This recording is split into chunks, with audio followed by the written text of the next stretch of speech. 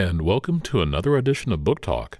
I'm Stephen Ussery, and I'm pleased to welcome John Archibald to the program today. John is a longtime reporter and columnist for the Birmingham News. In 2018, he was awarded the Pulitzer Prize for commentary. Today we'll be discussing his first book, Shaking the Gates of Hell, A Search for Family and Truth in the Wake of the Civil Rights Revolution, which is published by Knopf.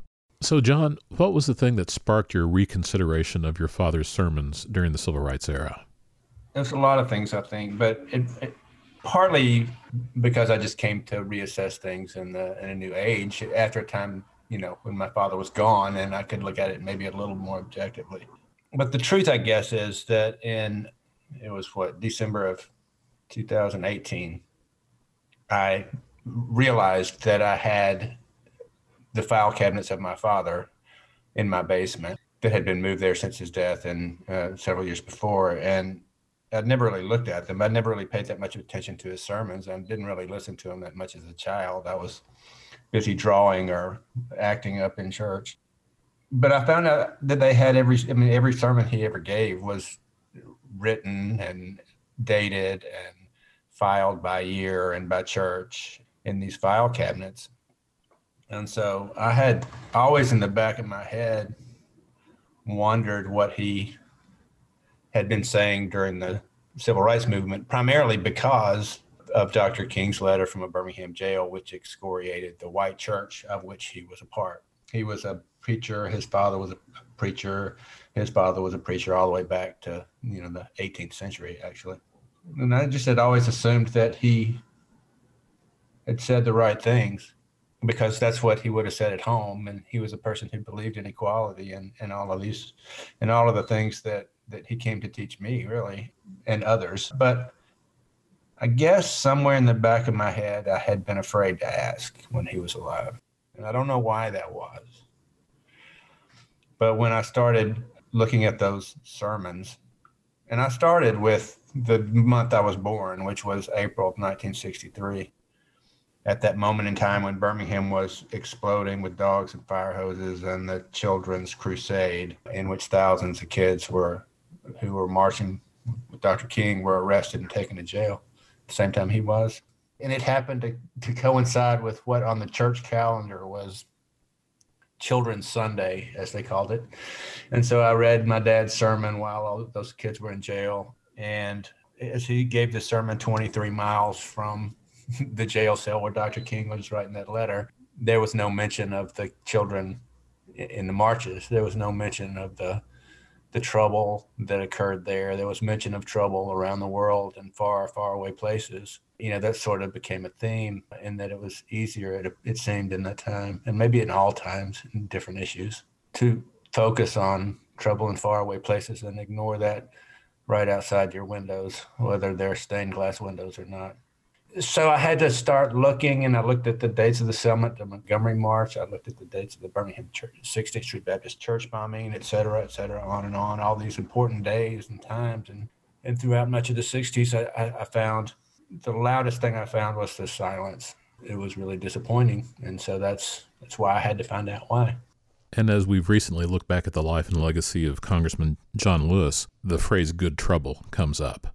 Right. But it seemed that the course of the day was don't rock the boat in the Methodist Church. Right. And let's face it, it wasn't just in the church. It wasn't just in the church that I knew, that I grew up I grew up Methodist, like you said, and it was a silence that extended into most of the white church, really all of the white churches, and into boardrooms and law offices and everywhere else.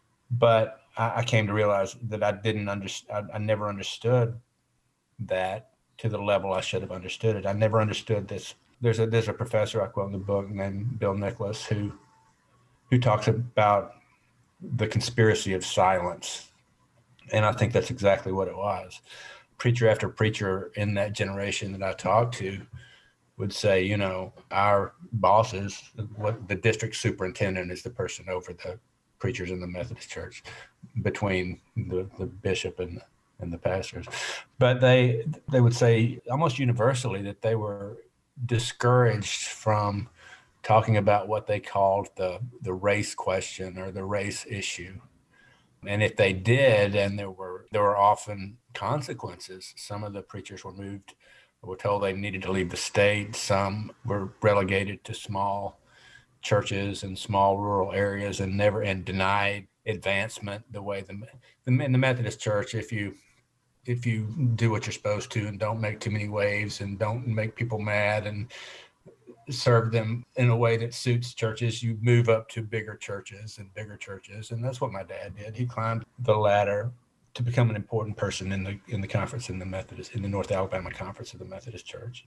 But a lot of those people who did more actively confront racists in their church, who spoke in favor of integration, who broached the race question, as it was called again, they suffered for it. And many of them told me, your dad was quiet from the pulpit because of that, because he was looking after his family. And he was supporting you, which doesn't make me feel a whole lot better. What it does is make me feel complicit in it. That's the reason. It was a stifling sort of conspiracy of silence that warned people that they did not need to broach these topics. And I've thought long and hard about how somebody who was as principled as I know my father to be would have allowed that to happen. And I come to the conclusion, I think, that it was less about any sort of fear. And a lot of people had reasons to be fearful. John Lewis, of course, Fred Shuttlesworth, these people got beat, their heads bashed in. That's taking risk.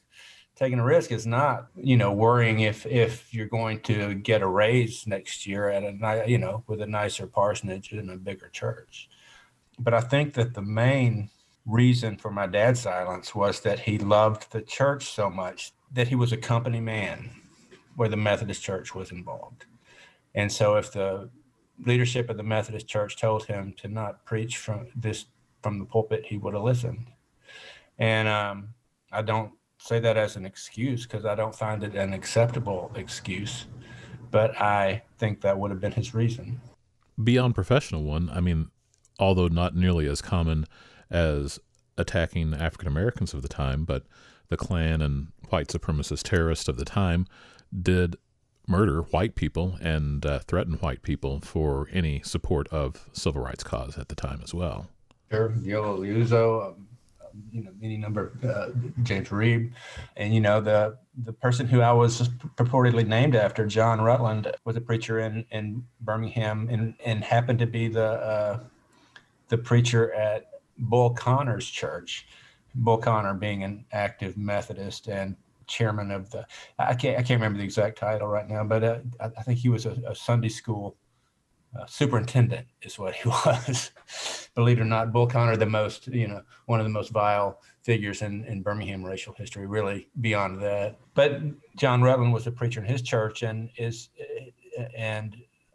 spoke out against racism to the point where Bull Connor several times stood up in church and muttered about the N-word preaching and stomped out, and John Rutland had a cross burned in his yard and was threatened in ways.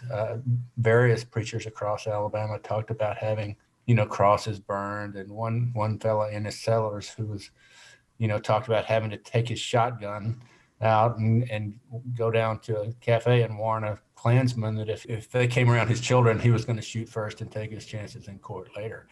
But ultimately, he sent me a note saying, Enos Sellers, that right before he died, that the church did not support him in that. And he was relegated to small churches for the rest of his career because he was put on this list of the Methodist Laymen's Union, which was a segregationist group formed at the time. But he said, I don't regret it at all. Because when I was called to preach, I wasn't called to preach at big churches or fancy churches or churches with great salaries. I was just called to preach, and I did that, and I think I served people well. And there was a contentment in that I really just didn't hear from people who took a safer route, which is interesting. Now, going back and reading your father's sermons, at what point did he start to address the topic directly instead of obliquely?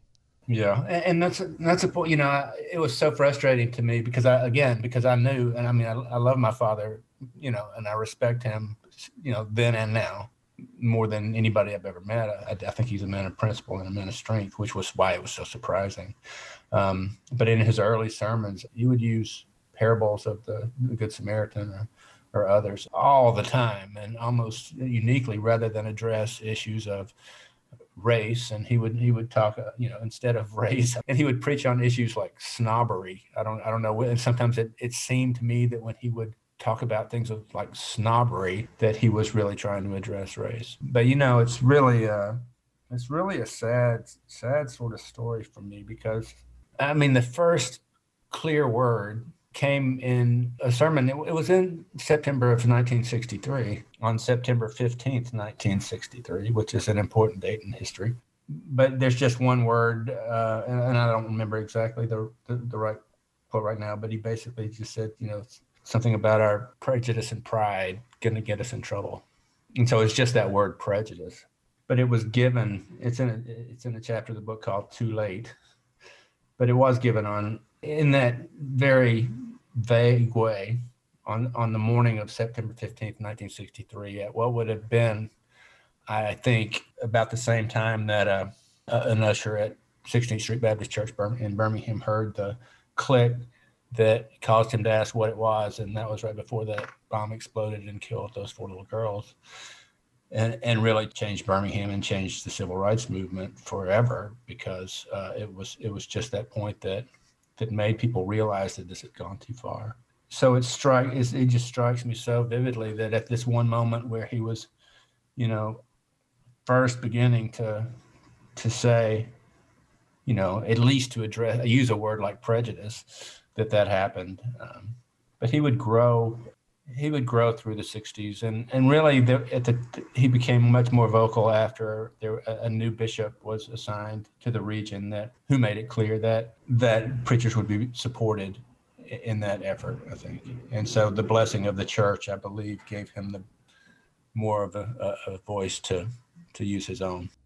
Now, you tell stories of when you were growing up that the phrase "do it" was big in getting children past hurdles and their fears. How do you think your father would have reacted if you had used "do it" to him in terms of addressing the quote-unquote race question?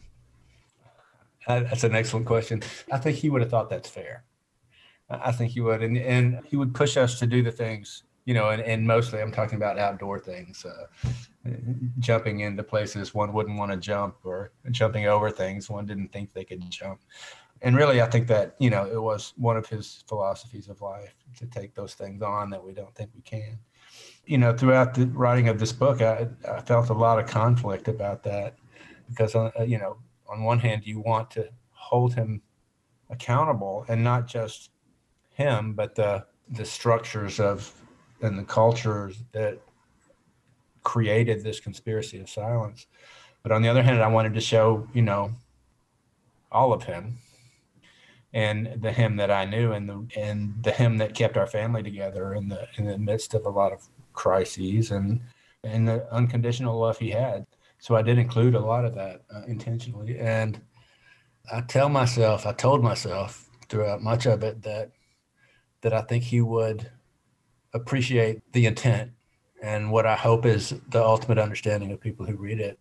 And that is, part of that comes from the last conversation I ever had with him when he was in hospice, and he was able to reach out and grab my hand and tell me he appreciated that at that time. He said, I appreciate you taking on the race issue or question or whatever it was, which I didn't really think that much about at the time, because I didn't know at the time that he had struggled to do it so.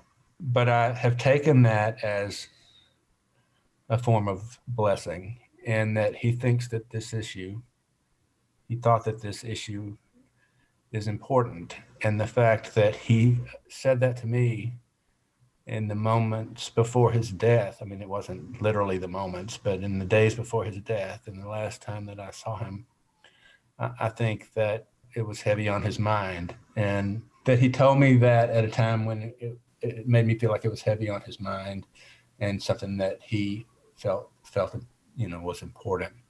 And that's how I dealt with it, as I struggled mightily through writing this book to make sure that I was both hard enough on him and fair enough on him. And I've really been pleased that, family members, most importantly, and the people I care the most about, and people who I respect within the church or within, Alabama, or people I know, have understood, or that people who loved him have understood what I'm saying and where I'm going. So that's the most important thing to me. In looking back and reconsidering and thinking about where your father may have fallen short when the important questions of the day came about, have you given any thought to how in 20, 30 years' time your children might think of you and how you fell short? Oh, yeah. I have, I have already given them permission to write anything they want to. That holds me accountable for that. I mean, I think it's critically important. I mean, I write a column 3 times a week, so undoubtedly I'll say the wrong thing sometimes. But that's really that doesn't bother me nearly as much as when I think of moments that I didn't say anything. And whether that's, when I was younger, when I, just never mentioned to anybody that, my brother came out as gay in the early 70s, which was, a different time than it is today. And my brother was always one who cared for me and loved me and made sure, in the many times I had to go to the hospital, he was usually the one holding me as the doctor stitched me up, because we did that do it thing a lot, which often meant that I didn't do it well and I ended up with stitches. But, I didn't talk about that to people, and which was not, because there was always a reasonable reason not to. I mean, I just didn't mix the streams or whatever. But, it came to really haunt me that I didn't talk about that to people. And this is a long time ago, but it still haunted me because I felt like I was denying him. So it's these little things sometimes that you don't say at the Thanksgiving dinner table, maybe. And not that you should say everything that comes to mind at a Thanksgiving dinner table, don't get me wrong. But it's those moments when I felt like I needed to say something and I didn't, that are the ones that haunt me way more than the times when I inevitably say the wrong thing. Now, your father, unlike many in the Methodist Church, was very accepting of your brother when he came out as gay and exhibited the generous love that we should all be so lucky to receive in our lives. That's very, very true. And, there was evolution in that regard, too, because in going back and looking at his sermons before that time, there was one sermon called Moral Law, which spoke of issues of, I'm having trouble finding the words for it. Sorry, because it wasn't a condemnation. I mean, it didn't mention homosexuality at all. It was just talking really about love between man and woman, but used a lot of the language that a lot of the people who are preaching more anti-LGBTQ sermons these days are using. But there was never any question when, as I understand it, I mean, my brother came out before I was old enough to know what gay was. And I wasn't, part of those conversations at the time. But according to, my brother, there was never, ever any question that Dad, loved him and accepted him and always did, and always invited him and his lifelong partner to church, and finally his husband. And, it was this unconditional love that kept the family together. And, it's interesting to me. I mean, of all the kids in our family, the one who's the most involved in their church is Murray, my oldest brother, the one who came out in the 70s and was loved by his father to the point where, he ended up being able to love his church and became more involved in that as well. And so it's interesting. And I there's a lot of parallels in the book in the way the church itself, and the Methodist Church in particular, has dealt with gay and lesbian issues, really using a lot of the same language it did in the 60s and 50s to deal with desegregation. And I find that interesting. And it's quite a story. Your father came from a good line of Methodist preachers before him, and you even briefly considered the ministry, but recently you've reevaluated your relationship with the church, and it's not a good one for the church, I would guess. Well, I don't know. For perspective on that, it's from my dad's family. Like I said, it's a direct line of Methodist preachers until before the Civil War, and then they were other varieties of Protestant preachers back into the 1700s. My mom's dad was also a Methodist preacher, and So is her brother and her sister-in-law, and I've got a niece. I mean, we've got. Methodist preachers cover our family like kudzu in the South, I guess. So there's a lot of that, and because of that, I think so much of what I am. It's almost as if it's in my DNA is from the Methodist Church, but I'm also, I was a terrible kid and I got in a lot of trouble and I don't have much of a filter and I got a foul mouth and I say things that I shouldn't. And I also have, some problems theologically with some of the more supernatural elements of religion. So I would have been a terrible preacher and I think that my pulpit is in different places and it's more secular and less religious. But I do think that all of those things are in my DNA, and they are probably to blame or to credit for the things that I think are important to write about. What is the Wesley quote about doing all the good you can? Yeah, do all the good you can. I always get it wrong, but it's do all the good you can in all the ways you can, all the days you can. It goes on, and I should know it by heart by now, but I don't. But that was essentially the theology that my dad taught, but sometimes not as specifically as we might have needed. But it seems like you've mentioned the word cowardice before, but also a lack of imagination leads us to fall short of that mark. I think that's true, and a lack of and there were moments when, and it's lack of risk, and it's just playing it safe. And I think he had expressed some doubt in some of the sermons he gave about his failure to take some risks sometimes in the past. Yeah, I mean, he gave a sermon one time that talked about how it was really late in his career, I think, and he talked about how he had never really had to take any risks in his life. And it seemed like in that passage there was a little more self-reflection than you usually found in his sermons. And I think that maybe he came to regret some of that. But again, it goes back to that whole idea of not of sort of being a company guy within the church. And there was heavy pressure on people, on ministers at that time, and today in a lot of particularly progressive Protestant churches, I think, or middle of the road Protestant churches, to keep politics out of the pulpit. Like people on Twitter will blast singers or athletes and say, or sports writers, and say, stick to sports or stick to music and leave the politics out of it. And the people in churches would tell pastors, to stick to the scripture and leave the politics out of it. And there was a lot of pressure to do that.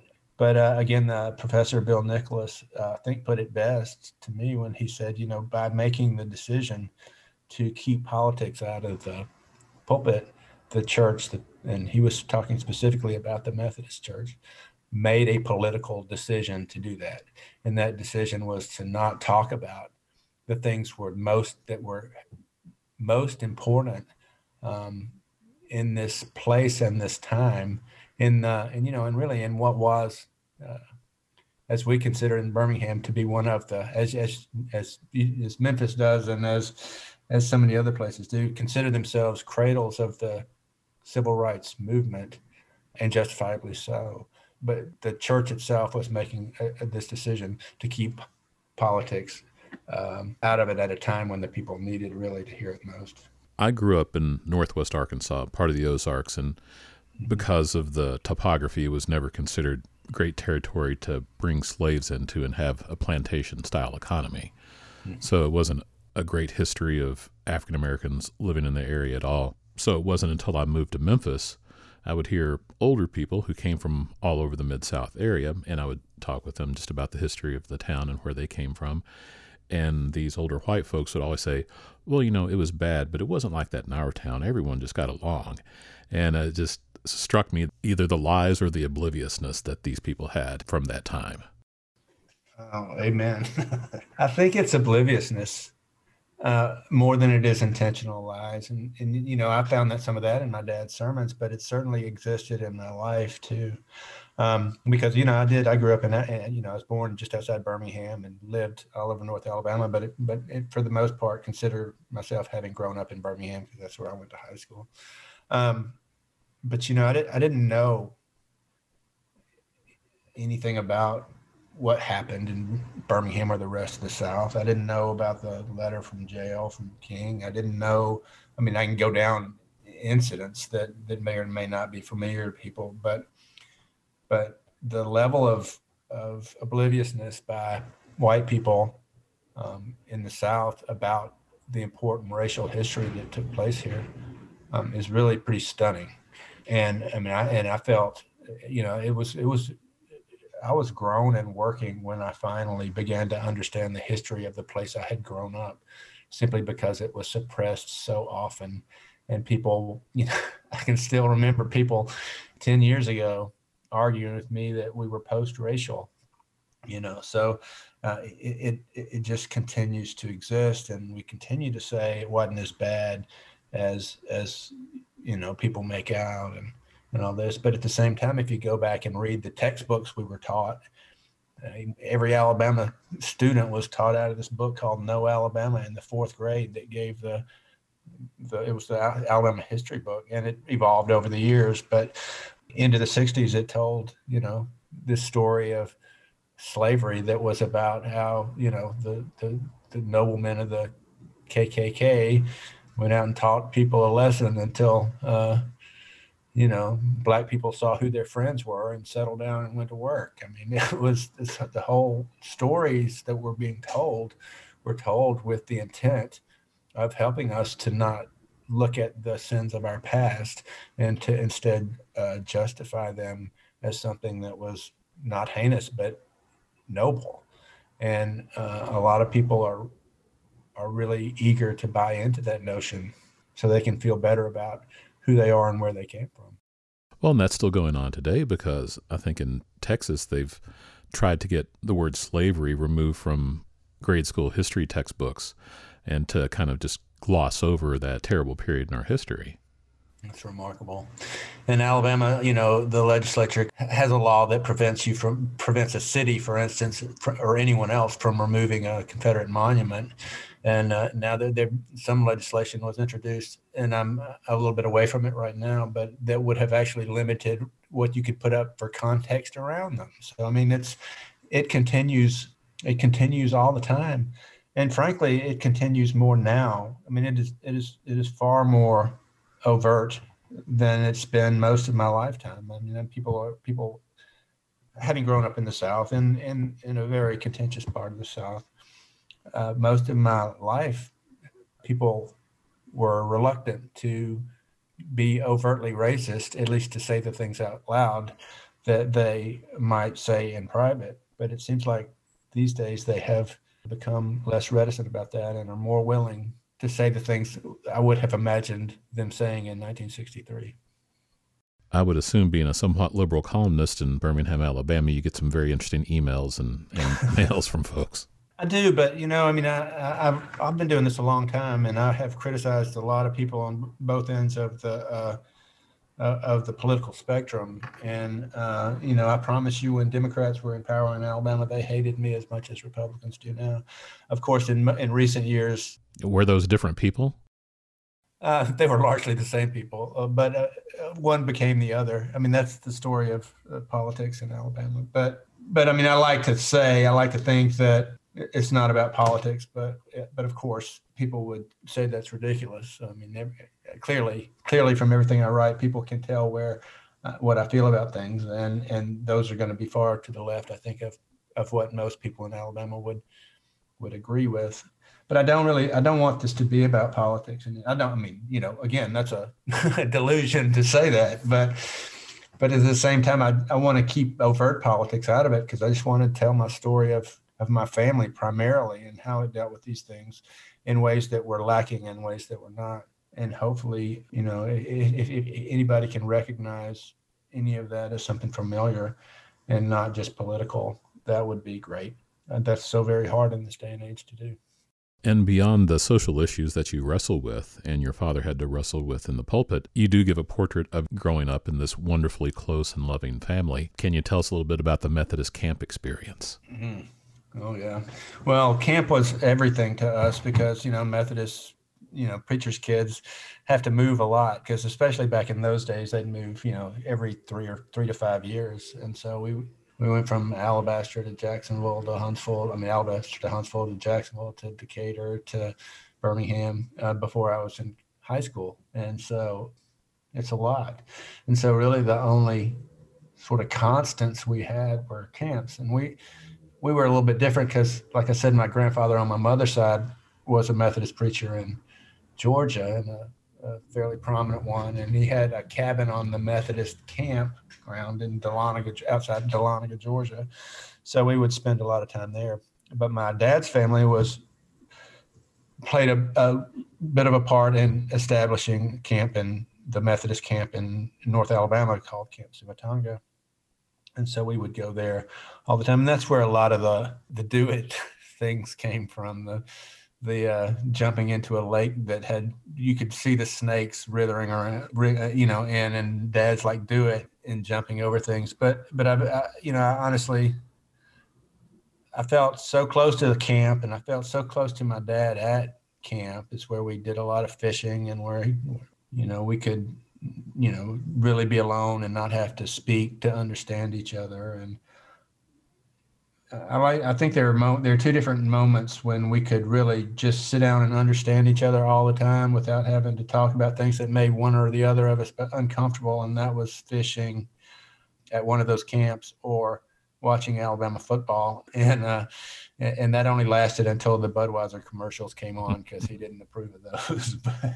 But the camps, they brought me this sense of peace, and there's a story in the book about how one of how some of that sense of peace was broken when I found out some of the realities of the history that I had never been allowed to know, or I had never been told about. But it just brought home the fact that nothing was immune to this deep pressure to maintain a racial status quo and to not question. We could, on one hand, sit there and learn to sing in the round, of course, the red and yellow, black and white, Jesus loves us in his sight. And at the same time, the boards that oversaw the camps, which in some cases included members in my family, made decisions that discriminated against people on the basis of their skin tone. So red and yellow, black and white didn't mean very much. Yet those places were still very important to me. In the COVID time, I'm sure your social calendar is a little bit lighter than it used to be. Have you had more of an opportunity to go back outside and commune with nature? Well, I'm actually doing a fellowship in Boston right now. So communing with nature has meant learning how these people deal with ungodly amounts of snow. So, which actually, since I've never really experienced a winter before, has been, a real winter before, has been enlightening. And what they say about these New Englanders being industrious is true on the morning when it snows, I'll tell you that. But I don't think I could handle it. But I really long to get out on a lake with a fly rod like me and my dad used to do, and just paddle silently around in the canoe and drop a little popping bug on the water's edge. And I always think of him when I do that because he would paddle me around in the foggy mornings. And even after I stuck a chartreuse popping bug in the bald spot of the back of his head. So I feel close to him when I get to do that still. Yeah, I'd never known anyone to fly fish for bass. Yeah, I feel it's not as hard. It doesn't take as much skill as fly fishing on a river. Well, you really got to set it there. You got to feel it. But with a little popping bug, you just, you set it on the water's edge and, they'll come up and they'll just bust through the top of the water and you can't miss it. It's a lot of fun and really exciting. And I would highly recommend it. Now, how did your family react to you marrying a Baptist woman?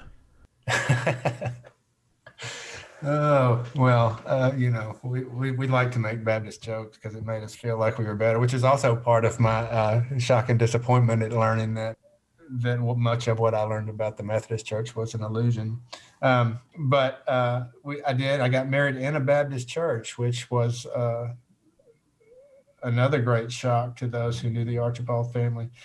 But my dad did do the service, so I guess we got a Methodist service in a Baptist church. So we had the reception in the Baptist church, which was very similar to a reception in the Methodist church, in that there were like peanuts and mints and not a nip of anything good to drink. Did you have that ginger ale sherbet punch? Oh yeah. I should phrase that because that stuff is delicious. I will say. I remember the first time I went to a Catholic wedding, seeing the friar afterwards holding a can of Busch beer, which just blew my mind. Yeah, I have very similar feelings. It's like the world opened up. Now, I grew up missionary Baptist, and we didn't say mean things about Methodists because we were too busy talking about other types of Baptists. Well, it probably makes you superior to me because we had jokes to tell about everybody, from the Whiskeypalians to the Baptists, but that's easy to say until you find out that both George Wallace and Bull Connor were good and active Methodists.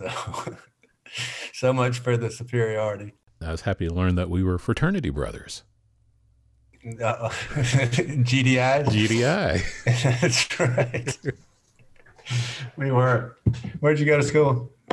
I finished up at the University of Arkansas, but I started off at a Methodist school at Hendrix College. They didn't have a Greek system at Hendrix College. So when I went to the University of Arkansas, I said, I don't want any part of this, and pledged GDI. That's right. Well, I did too, and it changed my life forever. I went to the University of Alabama and was a pretty vocal GDI because none of it seemed fair. And Alabama in particular is heavily Greek. I mean, I guess all the SEC schools are, but there's a sort of secret organization that runs all of student life called the Machine, which is patterned after the Skull and Bones from Yale, I guess. But my girlfriend at the time, a girl that I was dating at the time, was a Phi Mu, and we were both working at the student newspaper, and we began to do these exposés on the Machine, in which we attempted to uncover the closely held secret of who the Machine representatives were from each fraternity and sorority. And so we staked them out, sitting at a Buffalo Wing restaurant across from the Sigma Newhouse. And we identified all these people, and we're putting them in the paper, and they saw us, so we figured out what we were doing, and they started putting things over their heads and pulling cars up to the door so we couldn't see them. And then they surrounded the Crimson White, which is a student newspaper, and stole papers and all this. And it was a great deal of cloak and dagger intrigue, and we thought it was the most important stuff in the world and all that. Alicia, the girl I was talking about, her sorority advisor called her in and told her that she was hurting the sorority. And so she had to turn in her pen and get kicked out of sorority, or she could stop dating me and stop writing for the Crimson White. And she said, well, I think I'm going to marry him, so I'm not going to do that. And I think I'm going to be a journalist, so I'm not going to do that either. And, I can't find my pen, but you can't have it. And so she ended up choosing me, and she's sitting in the other bedroom right now as we talk, because we've been married for 35 years now. So being a GDI in that case sort of began the story of my life, as it were, because when I walked into that student newspaper, I fell both in love with her and with the news. And part of that falling in love was because I had never, with the news part, came before because I had never challenged any kind of authority before that. I'd never found the words to say the things that I thought needed to be said, and I just fell in love with that whole concept, and it led me along whatever this path is. Now, who would think that the Greek organizations of Southern colleges would be based on exclusion? Where did they ever get that idea?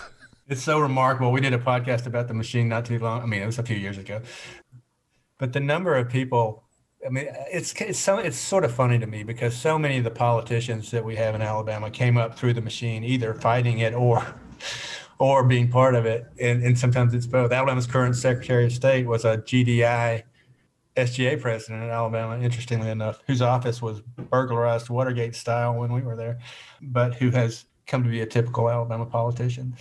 But also so many of the people who came up through the student newspaper have also been, sort of reporters who investigate crooked politicians. So I think it's a training ground on both ends. I mean, like, politicians learn this dark political arts, and the journalists learn to be really skeptical of them. So it's almost, it makes me laugh to think about it because, everything is so magnified when you're in school. But I do think that there's a real cause and effect there.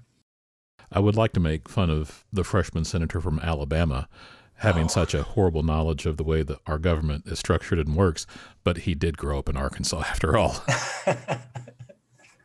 And as they say in Alabama, he has no defense and never did.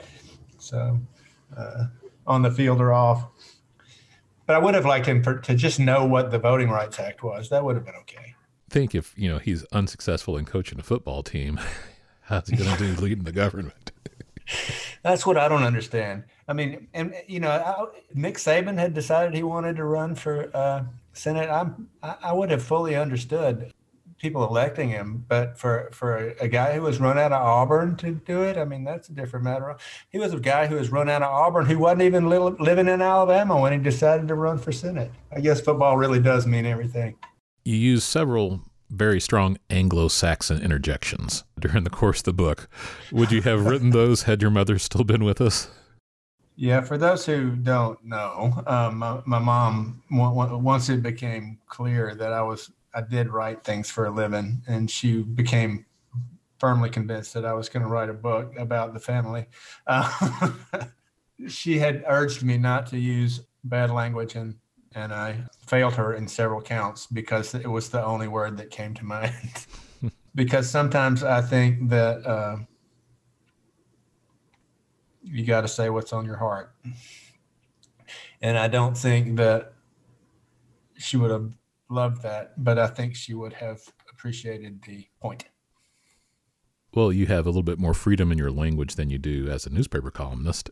No, I do. I have had the word but taken out of a column when I was referring to a Boston butt, a piece of meat. And because the rules were definitely different in the old age of certainly the Birmingham News, where I got all of this. But they didn't play around with words that might be even thought of as bad.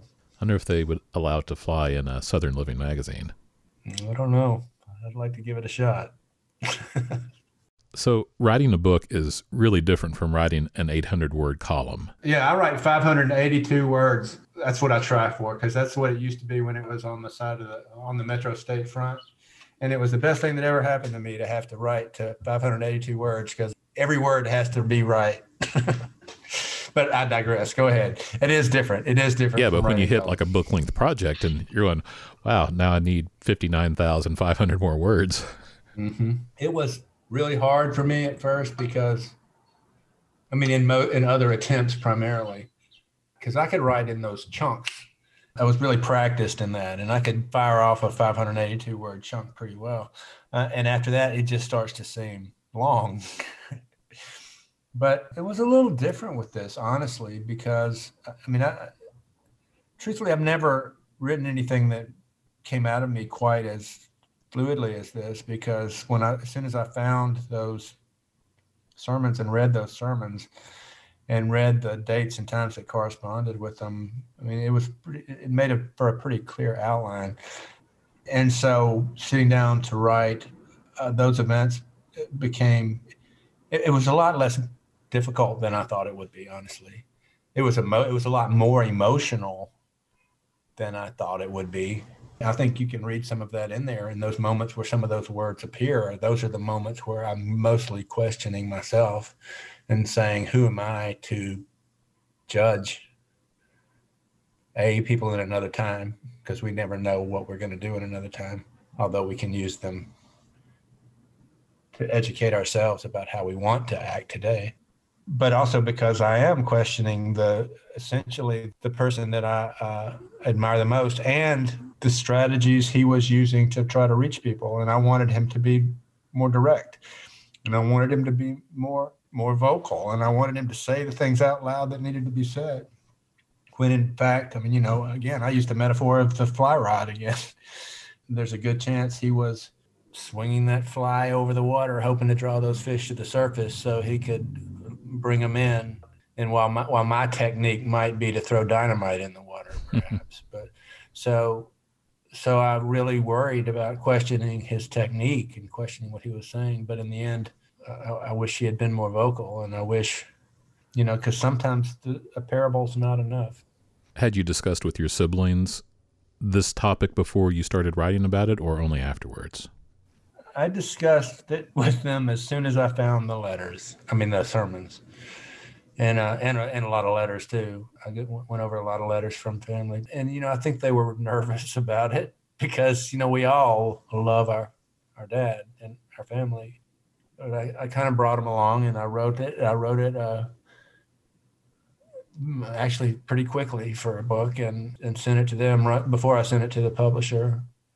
That was really important to me because our family is close, and I would much rather not have a book about this than to sacrifice my family. And they came along at different levels of speed to accept it, and for the most part have accepted it fully. And my oldest brother is speaking with me about it at a book event in a couple of weeks, and they've become my biggest supporters on it, and they fully understand what my message is trying to say. That's been the most gratifying part of the whole thing. In writing about something so personal and it meaning so much to you, when you go back to write a column, does it feel a little less now than after doing this big project? Well, I mean, I'm on a sabbatical right now, so I'm not actually writing columns, but I did write columns after I wrote the book, and I'll be back at it again in June. But, the thing about writing columns is they're always current. I mean, you're writing about things that are happening right now, and not everything is, and you don't have the benefit of hindsight. You make the best call in the best moment in the time, and that's always a challenge. But it always makes it seem extremely relevant, and you have to push yourself from a thinking perspective, to know where to come down. And again, I'm sure I've taken the wrong stance many times, but there's always a currency to it that is invigorating to me, and I love it. And I love it as a form. And so, I'm not sure how many people still do, but it's a joy to me. In writing about difficult things about your family, and you being from Alabama and a journalist, how do you say, okay, I'm not going to try to copy Rick Bragg's career? How did you know to say that to me? Well, I used to work with Rick. When I first started at the Birmingham News, Rick was there. And of course, Rick, if you know Rick, if you're familiar with his work, you know that no matter whatever you think, he can turn a phrase better than anybody I've ever met in my life. So for the first few years, he was writing these amazingly beautiful things, taking a lot of risks, and sometimes overdoing it to some degree. But when he was on, he could write, just so well that, really, I think everybody was trying to write like Rick. And I think it was 2 or 3 years really in the business, and I would try to write like Rick, and it would always come off as overwritten. And I think at some point I just stopped, because the best case scenario, if I wrote like Rick, then I'd be a cheap imitation of Rick, right? And so I stopped doing that. And it was really when I just started listening to that voice in my own head that people started to, respond to it in a better way. And, I tell students, that because people are always saying, find your voice, use your voice, but they don't tell you what that is. And so it finally dawned on me at some point that my voice is just that voice that I never trusted, that was telling me what to write and why to write it, and that spoke to me through, it came out my fingertips. And so I guess when I first started realizing that thing was my voice and that people tended to like it when I trusted it, that I realized, that's really the only thing we have in the world that's uniquely ours. It's that voice in our head. And so when we learn to trust it, then we can share it with the world, and people can sort of understand when it's an authentic voice. And so I stopped trying to be somebody else and started trying to be me. Although, I'd love to follow his career and have as many readers as he has. Well, you recently won a Pulitzer Prize, so you're not doing too bad in that regard. Well, they'll give that thing to anybody, as Rick told me. But at least now when someone writes to you and say, "Dear Commie Liberal," you can say that's Pulitzer-winning Commie Liberal to you. Well, yeah, I don't know how well that plays. I just know that I at least know how my obituary will start now. So that's one good thing, I guess. So on the sabbatical, are you working on anything longer form? Yeah, I'm doing a Neiman Fellowship, and as part of that, I'm trying to examine how coverage of crime in the digital age affects or does not affect our culture of fear and political divide, because it's really based on an idea that, and certainly the system I work in, a lot of websites employ algorithms that keep, popular stories in front of readers, not just today, but tomorrow, and they'll pop back up periodically because they got a lot of hits the first time. And so as a result, we see a lot of crime as if it were a new crime, which is actually old crime that may or may not have been adjudicated and that sort of thing. So I'm just trying to find out how that affects us. And it's an interesting study, though I have no conclusion as of yet. I know many of us on Facebook have seen an older aunt or uncle share an outrage article from 3 years ago and go, exactly why is this pertinent? Right. And so many, and I shared one the other day. I did it. As much as I'm sitting here at Harvard studying this stuff. and the BBC tweeted a story the other day about Mary Tyler Moore dying, right? Mary Tyler Moore, of course, died. I think it was in 2017 or something like that. But, and I just retweeted it with, RIP or whatever it was, only to be, told instantly by the loving people of Twitter that I had done it. So it's so easy to do. And when you just see this parade of faces of people, charged with something. And there are many cases where you'll have somebody charged and nobody will ever check and see if they were convicted or if, the charges were dropped. But that story will still appear. And so it has this cumulative effect, even though I've done so many stories about crime stats over the years. I used to be a cop reporter, that I know that crime itself is way down compared to when I covered it in the late 80s and early 90s. The numbers are just far less than they were then. Yet this culture of fear is just pervasive. And I think that we in the media play a significant role in that. Well, I remember reading in the past few years that child abductions are actually much less than they used to be 60, 70 years ago. But I wonder if it's that they're less common now, that they become a bigger deal because they don't happen as frequently, in addition to the media play. Right. And the fact that whenever they do, they become larger than life sort of stories. And it's one of those things where it doesn't have to be in your backyard. If a child is abducted in New Mexico, I mean, there's a good chance, if it can be made a sensational enough case, which it can in many cases, then we all hear about it. And so, I think that happens a lot of times. I don't know what to do about it, though, because as a former cop reporter, I also see the need in telling people's stories and telling, stories of victims and of, the families involved and the neighborhoods and the police. I think that we need, it's certainly news. So you can't just stop covering news. So I don't know the details. I don't know the answers other than I really am opposed to these algorithms that bring them back up time and time again. I myself came very close to passing on something on Facebook as well. This past week when Larry McMurtry passed away and Beverly Cleary, someone had posted an RIP for Jim Harrison, and I was going, man, that's the law of threes when it comes to notable persons passing. But then I was like, there's no way he was still alive. And I went back and he had passed away several years ago, and I went, okay, good. I didn't write some embarrassing post where I put all three of these folks together. You win in the responsible category this week because I failed. Small victories. But I mean, everybody does it. And, you know, sometimes it gets caught and sometimes it just gets passed along.